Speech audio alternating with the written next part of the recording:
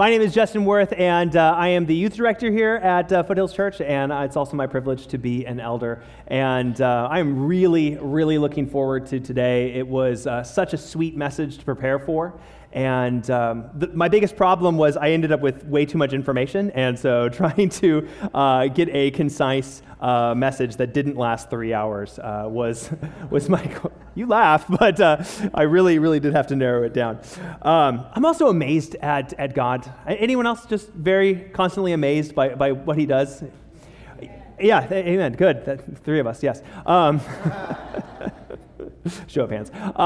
It was amazing, when Roger and Michelle went out for a well-deserved break and asked Darren, John, and myself to preach on these 3 Sundays. We didn't communicate with each other what each of us were going to preach. And in God's sovereignty and in God's plan, He spoke to each of us and gave a very step-by-step process. Darren spoke on pressing on towards the prize. And John spoke last week about laying down every burden as we are moving towards this race's ultimate conclusion. And I get to preach today about heaven. And wow, what a great week it's been just for me. And I really hope that each of us would catch just a picture of what this future reality is going to be like.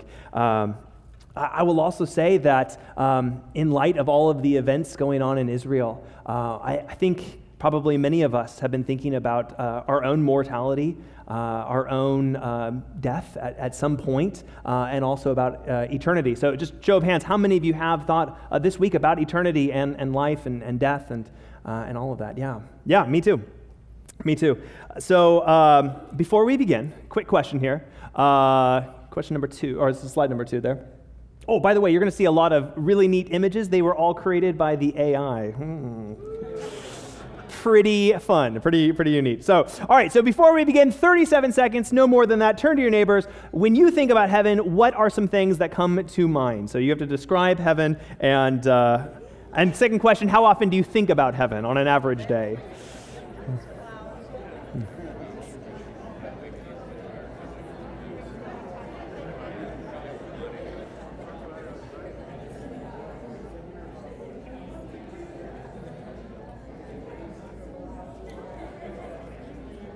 All right, that feels like about 37 seconds. That feels like about 37 seconds. Approximately. So let's clear up some things that are out there in the world about heaven that aren't true, and then we'll move towards some things that are true. First and foremost, heaven is not going to be a never-ending church service. So if you were looking forward to one, it will not be an ever-ending church. I got some applause. Wow. Also, Canon, where's Canon? Canon, bathroom, okay. It will also not be a never-ending sing-along in the sky. We will not be sitting on clouds all day, nor will we be playing harps all day. So I don't know if anyone mentioned those. Sorry. Or, yeah, I'm happy for us. Big one, you are not going to be bored in heaven. How long is heaven going to last for?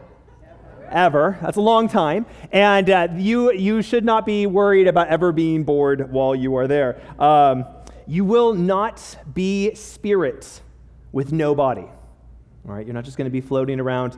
You are not going to be an angel. Okay, so just again, these are all kind of some misconceptions about heaven. And, a lot of these things are just product of the fact that Satan doesn't want you thinking rightly about heaven. Mark Twain and, has Huckleberry Finn complaining about heaven. He's just like, all we got to do is sit and play harps all day. Like, I'd rather go to the other place.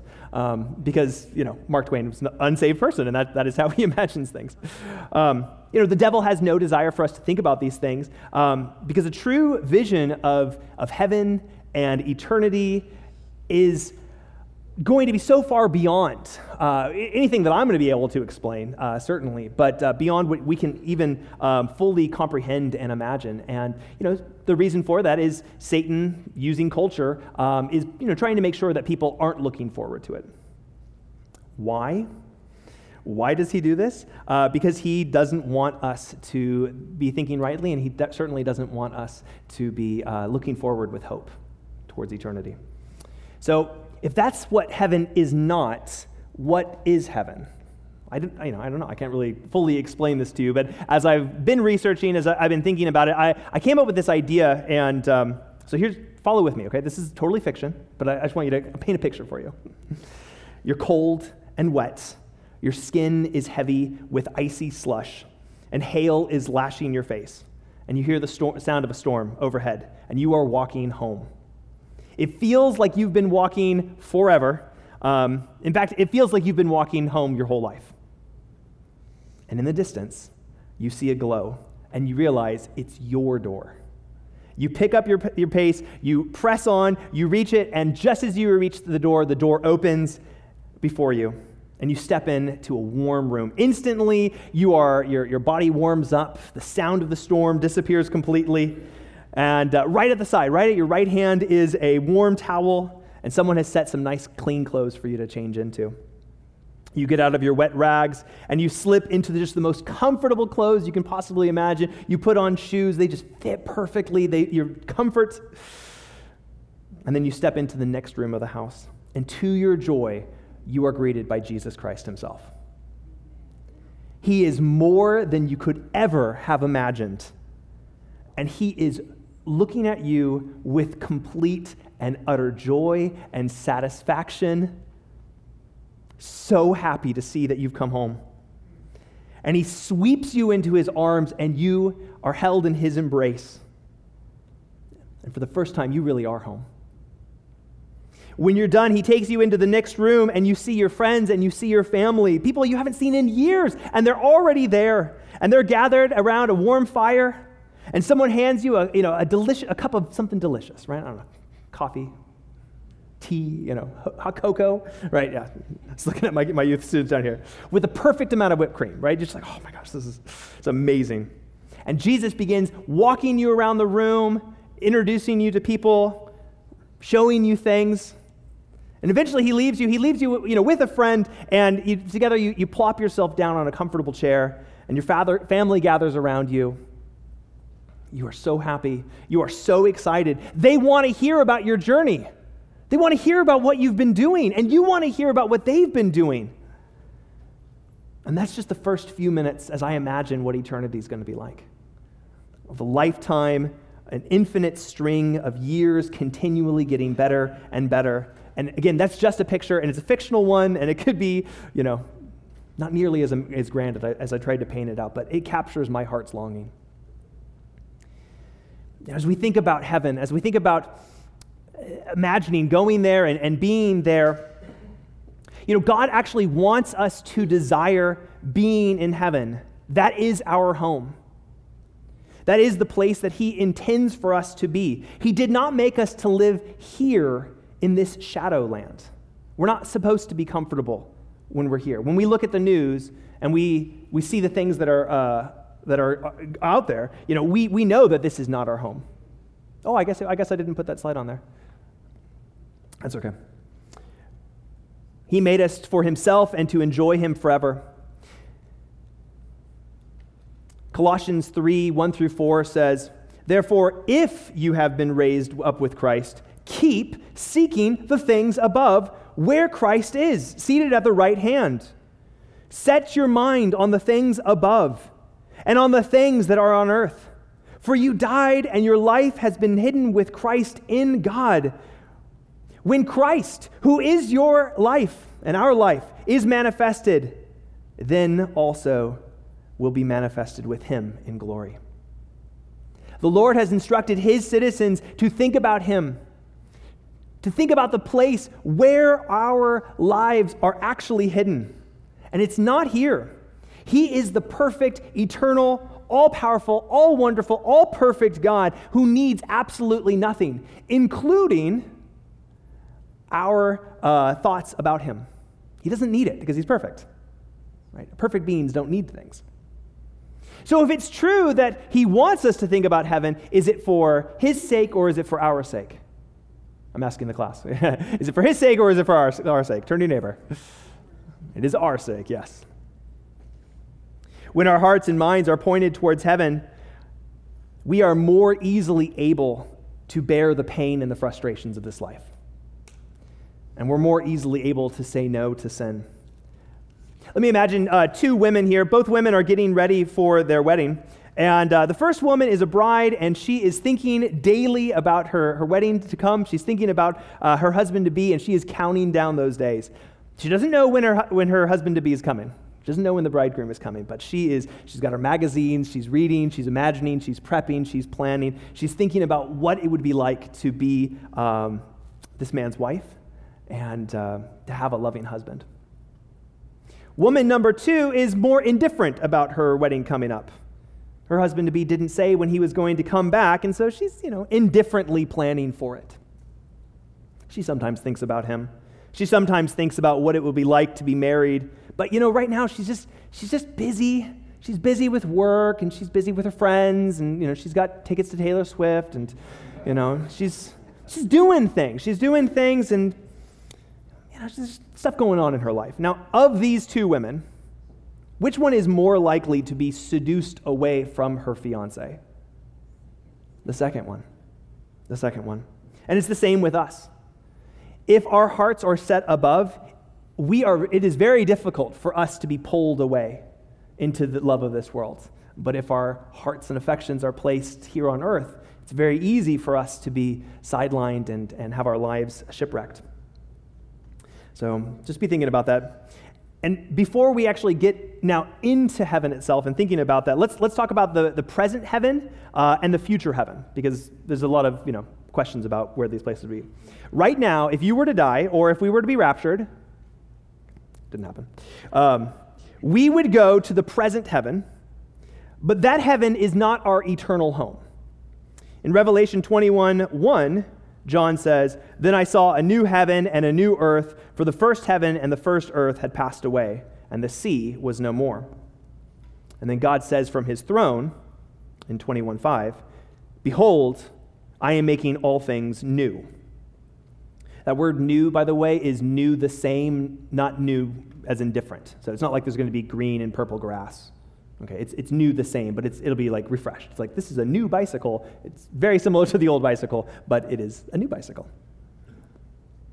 So the current heaven, if we were to die today, if the rapture were to happen today, we would actually just be in a pit stop place, a holding place, before the eternal one will be. And when the new heavens and the new earth are created, it will be an intimate welding and continuation of heaven and earth. So just make sure that's clear in everyone's mind. So when I say heaven today, I'll just kind of be using it as a catch-all phrase for the future eternity. So with all of that as a backdrop, let's move on to heaven.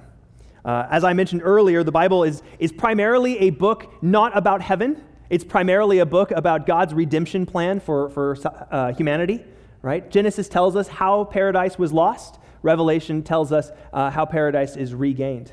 It is a love letter from Christ explaining how much he loved his people, and he loved them this much on the cross. So if you will, turn to Revelation 6, verses 9, 10, and 11. And if not, you can just read along up here. Again, a lot of the things that I'm going to be talking about today we can infer, but some things we absolutely know for truth about heaven. And so this is when Jesus is opening the seals. When he opened the fifth seal, I saw under the altar the souls of those who had been slain for the word of God and for the witness that they had borne.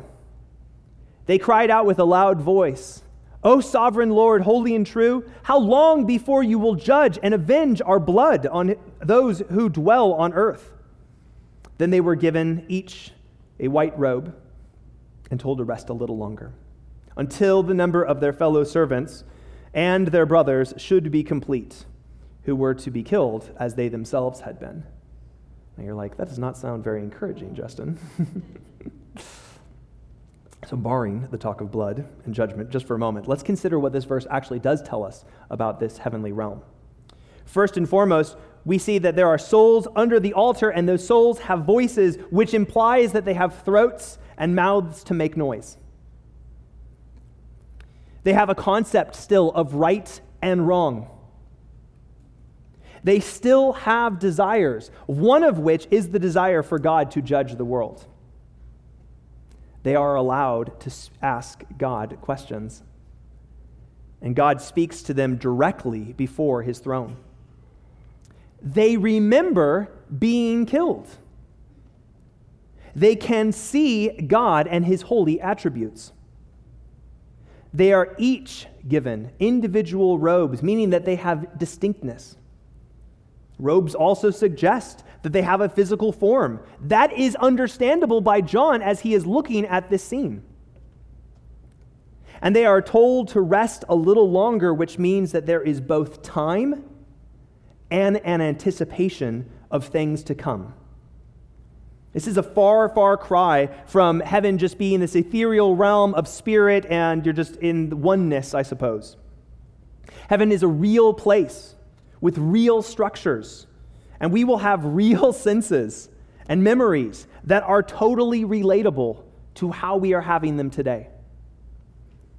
And you'll still be you. I want to say that again, because there's a lot of discussion online about this. You will still be you in heaven. Your family will still be your family. Your friends will still be your friends. And you will recognize them, and they will recognize you. And that is very encouraging. What else can we know about heaven? We know that God has a kingdom, and we are going to rule and reign with him. Revelation 5:9 says, "By your blood you ransomed people for God from every tribe and language and people and nations. And you have made them a kingdom and priests to our God, and they shall reign on the earth." In God's kingdom, we will see God and we will worship him. We will live in a kingdom with fellow heirs and priests, and we will rule and reign with Christ on earth. In Revelation 21:24-26, we see, "By its light will the nations walk, and the kings of the earth will bring their glory into it, and its gates will never be shut, and there will be no night there. They will bring into it the glory and the honor of the nations." People will still live in national identity groups. There will be actual kings. There will never again be a war, an invader, a burglar, as seen by the fact that the gates are never shut. And we will bring gifts and tributes to Jerusalem every year, which suggests that we will actually be doing things and making things of value and meaning throughout eternity. And we will bring them to God just as an outpouring of love. And I think about my dad, who's right here, and I imagine that he will be preparing some sort of musical offering for the Lord. And he'll take his guitar and he'll walk up to heaven and or to the New Jerusalem, and he will be able to offer that to the Lord. And all of us will be able to bring something to the Lord, and it will be of such great joy for us. In Psalm 37:9-11 and verse 22, we see, "For the evildoers shall be cut off." Let me say that one more time, especially in these days. "For the evildoers shall be cut off. But those who wait for the Lord shall inherit the land. In just a little while, the wicked will be no more. Though you look closely at his place, he will not be there. But the meek shall inherit the land and delight themselves in abundance, peace. For those blessed by the Lord shall inherit the land, but those cursed by him shall be cut off." The promises of God have been made, and he is not a liar. The future will exist in a real place, and we will really live there. And the creation that God saw as good will be good forever and always. Amen. Some will live and work on farms. Some will work and live in forests, in mountains, in city. Some in the very city of the New Jerusalem. But all of God's people will be given specific allotments that will be theirs. That will be theirs. We are told that we will rule with Christ, but what will we rule and what can we infer from the scripture? Well, we know for sure that God created Adam and Eve to rule, and that they were there to glorify God with what they were doing there. And so we can infer that responsibilities will be similar to that. In Revelation 7, 9 through 10, we read, "After this I looked and beheld a great multitude that no one could number, from every nation, from all tribes and peoples and languages, standing before the throne and before the Lamb, clothed in white robes, with palm branches in their hands, and crying out with a loud voice, 'Salvation belongs to our God who sits on the throne and to the Lamb.'" The future will be filled with worship and joy, and people from every culture will be there. This has always been God's plan for the people of this world. And this is why God hates racism so much. We cannot be a racist. We cannot hate people groups. We can hate what they do. But if heaven is going to be filled with every nation and tribe, then we have to be lovers today. Our job will be to worship. Currently we share with Christ's sufferings. This is a suffering world. In the future, we will share his creation and his reward. He's the ruler of the universe. He is our Father, and ruling is the family business. Every citizen of heaven will have an appointed role, and that role will be fulfilled for you in a meaningful way. And it will contribute to the whole of his kingdom. You will not have a pointless role. You will not be overlooked by Christ, whatever he has for you to do. And he will not be indifferent to your effort. Have you thought about this? That serving is actually a reward, and working for the Lord is actually the joy that we ought to be anticipating? In Genesis 1:26, the Lord said, "Let us make man in our image, after our likeness, and let them have dominion over the fish and the sea, and over the birds and the heavens, and over the livestock, and over all the earth, and every creeping thing that creeps on the earth." As you imagine the future in heaven, let's go back to the original purpose. You were made to work, and that work was supposed to be good. Very good. If you don't look forward to work today, it's part of the fact that we live in a fallen world, that it does not operate the way that it should, or the way that God intended. Adam and Eve had jobs before the curse and the fall, and so it follows that we would have them as well.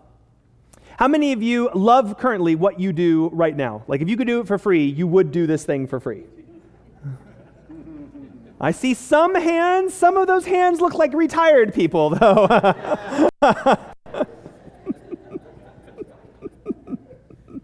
That's good. That's good. It's interesting. Because of the curse of sin, everything here on earth does not work and function the way that it should. There is frustration in the things that we do. As a teacher, I will tell you right now, it is very frustrating to be very excited about a lesson and then have the students just not be interested at all. The cool thing here is that in the future, your life is going to be filled with all of the things that you want to do, all the things that you were created to do. And we actually get a little taste of heaven. How many of you have done something, and at the end of it, you're like, I'm pretty happy with how that turned out. Anyone have that moment? There you go. That's a taste of heaven. That's a taste of eternity. Meaningful work. That is a glimpse of the way God intends work to look like. And God has desired you with gifts and things that you are already currently motivated to do. And personally, I have no desire to play the tuba. Any tuba lovers in the room? I bet you would appreciate it, though, if it was missing in an orchestra. Throughout eternity, there will be people that will play the tuba for the Lord. And they will be very excited to play the tuba. That does not do it for me, but it definitely will do it for them. And Jesus will be there watching them and enjoying their tuba playing for all eternity. God gave us natural inclinations for things that already fill us with joy. Are they there just randomly?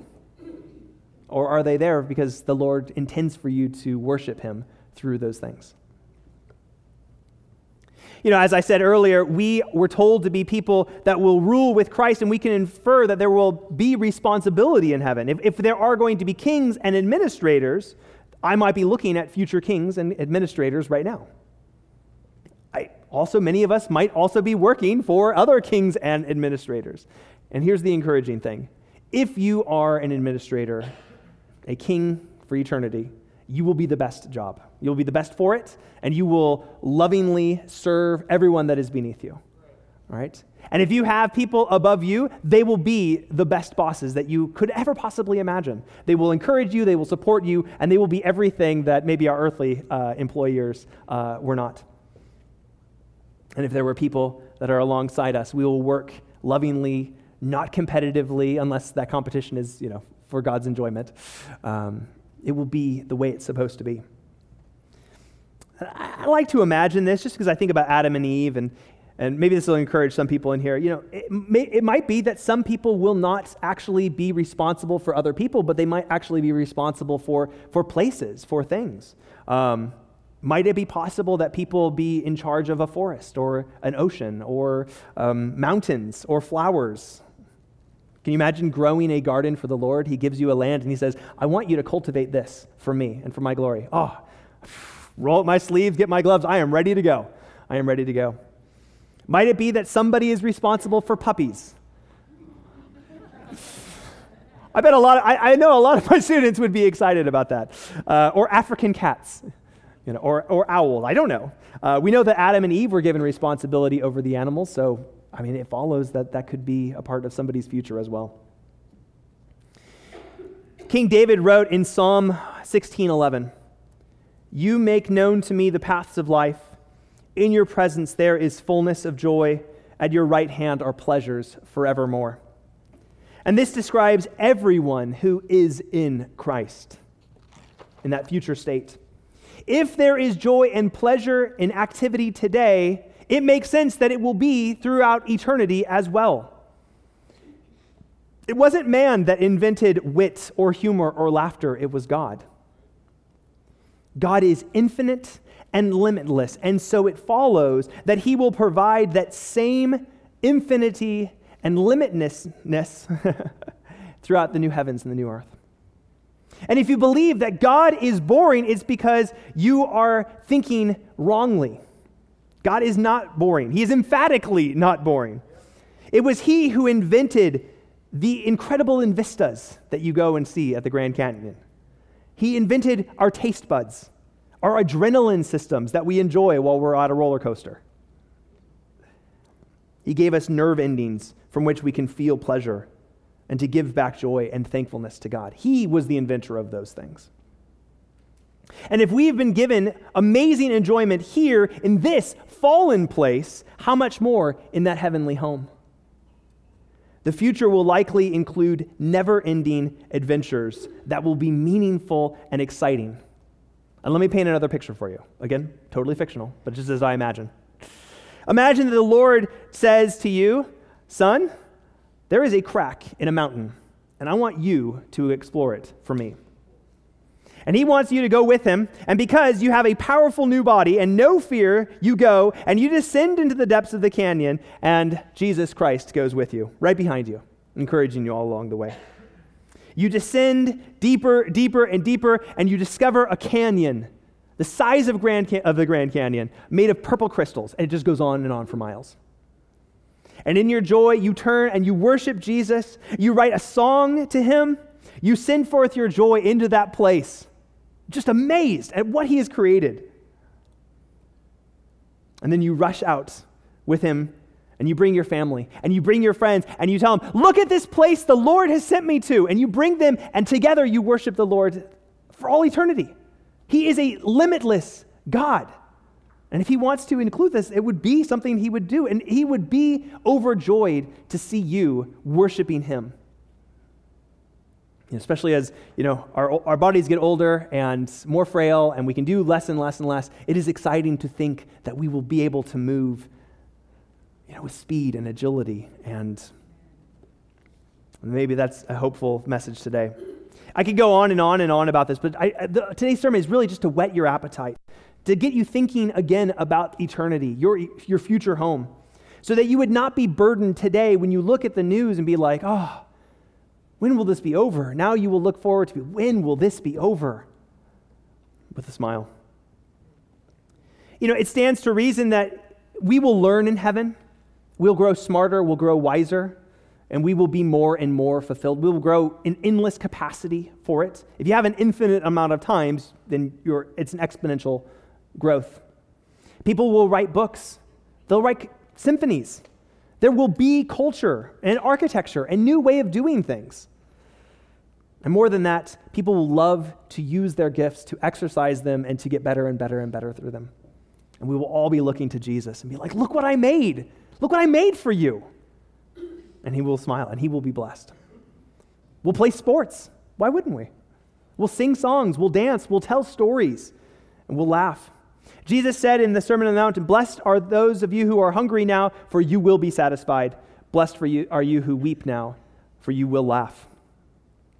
And hell, by contrast, is going to be dull and boring. It will be a place of conscious punishment for sins with no hope of relief.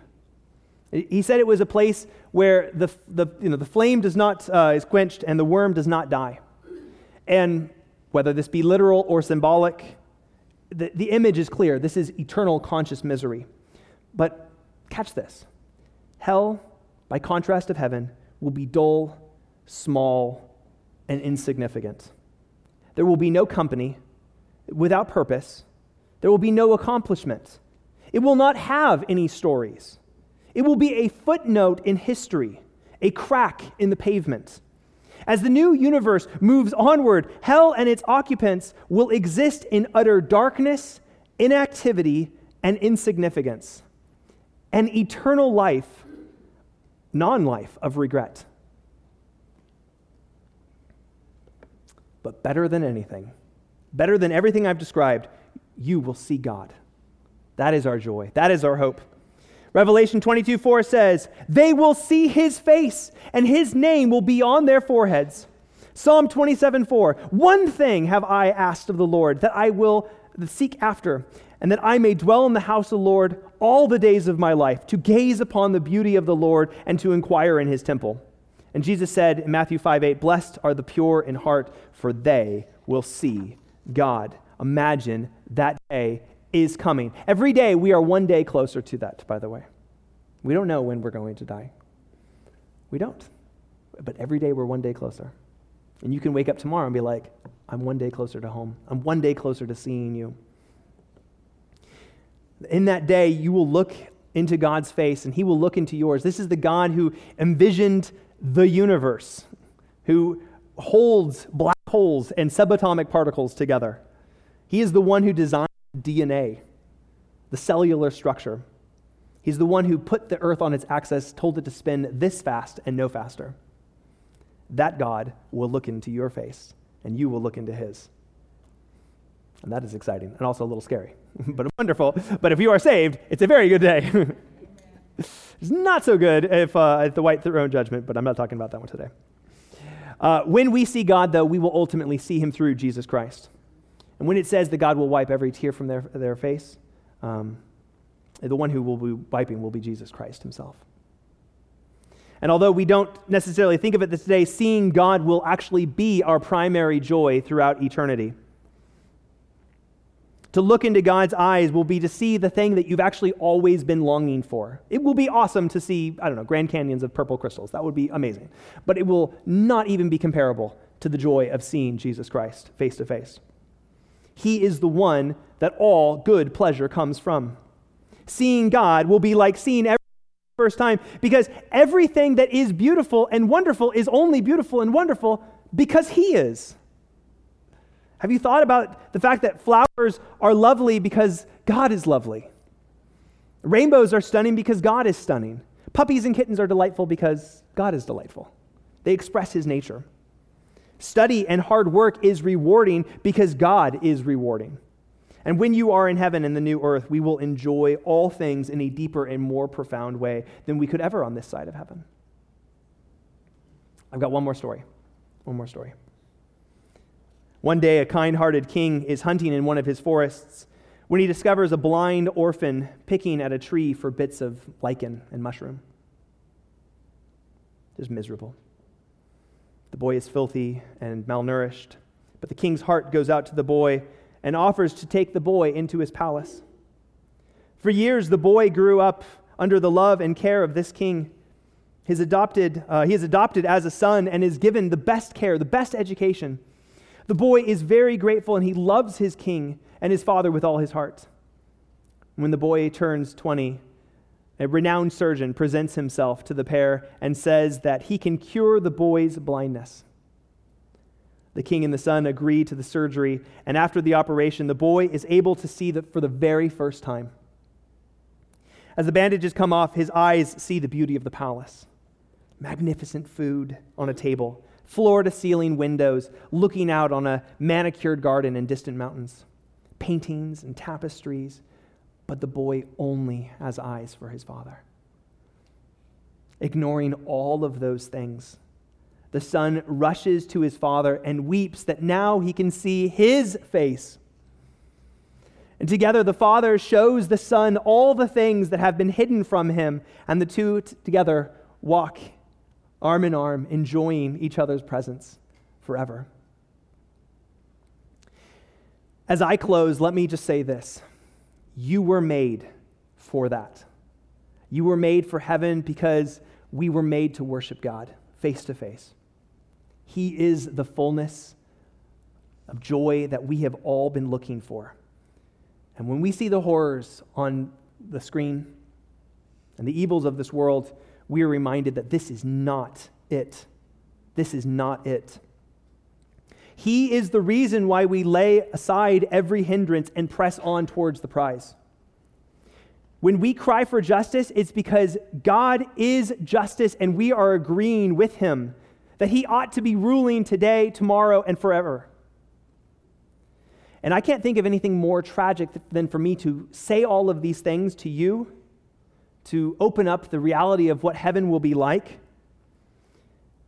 and then for you to not go there, to reject him as your king, as the only way to get there. Jesus said he is the way, the truth, and the life. Nobody comes to the Father except through him. He said that in his Father's house there are many rooms and that he is going there to prepare a place for us. And he taught a single message, that mankind had sinned against a holy and righteous God, but that forgiveness had come. That whoever would believe in Jesus Christ as their Lord and Savior, in his finished work on the cross, and would repent of their sins, that one would be forgiven and saved and made into a son or daughter.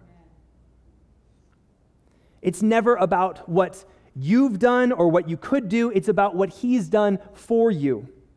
And so if you haven't bent the knee to worship this king, I invite you today, don't let it today go by.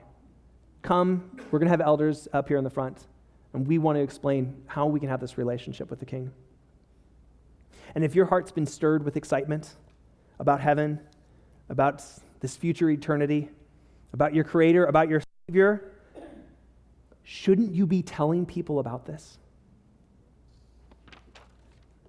Shouldn't we be fervently praying for God to give us opportunities to share this with people that are lost? This is good news, right? If this is really the eternal destiny available to anyone, shouldn't we be telling people so that they can have it too? People are suffering and hurting today. We have the truth of life, and we have the promise of eternal joy everlasting. Let's do it. Let's do it. Would you join me in prayer?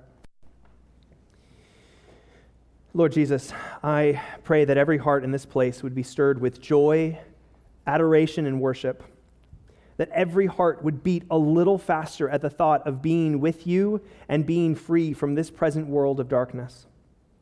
I pray that we would commit ourselves to meditating on heaven and eternity so that we can flee from sin and to live lives unencumbered by worldly concerns. As we think about the infinite joy of being with you in the new heaven and the new earth, let us also think of those who don't know you yet as their Lord and Savior. Let us redouble our prayers for their salvation. You, O Lord, are our delight and our joy, and we long to be where you are, to give you glory throughout eternity. May we begin today. We pray this in your name and for the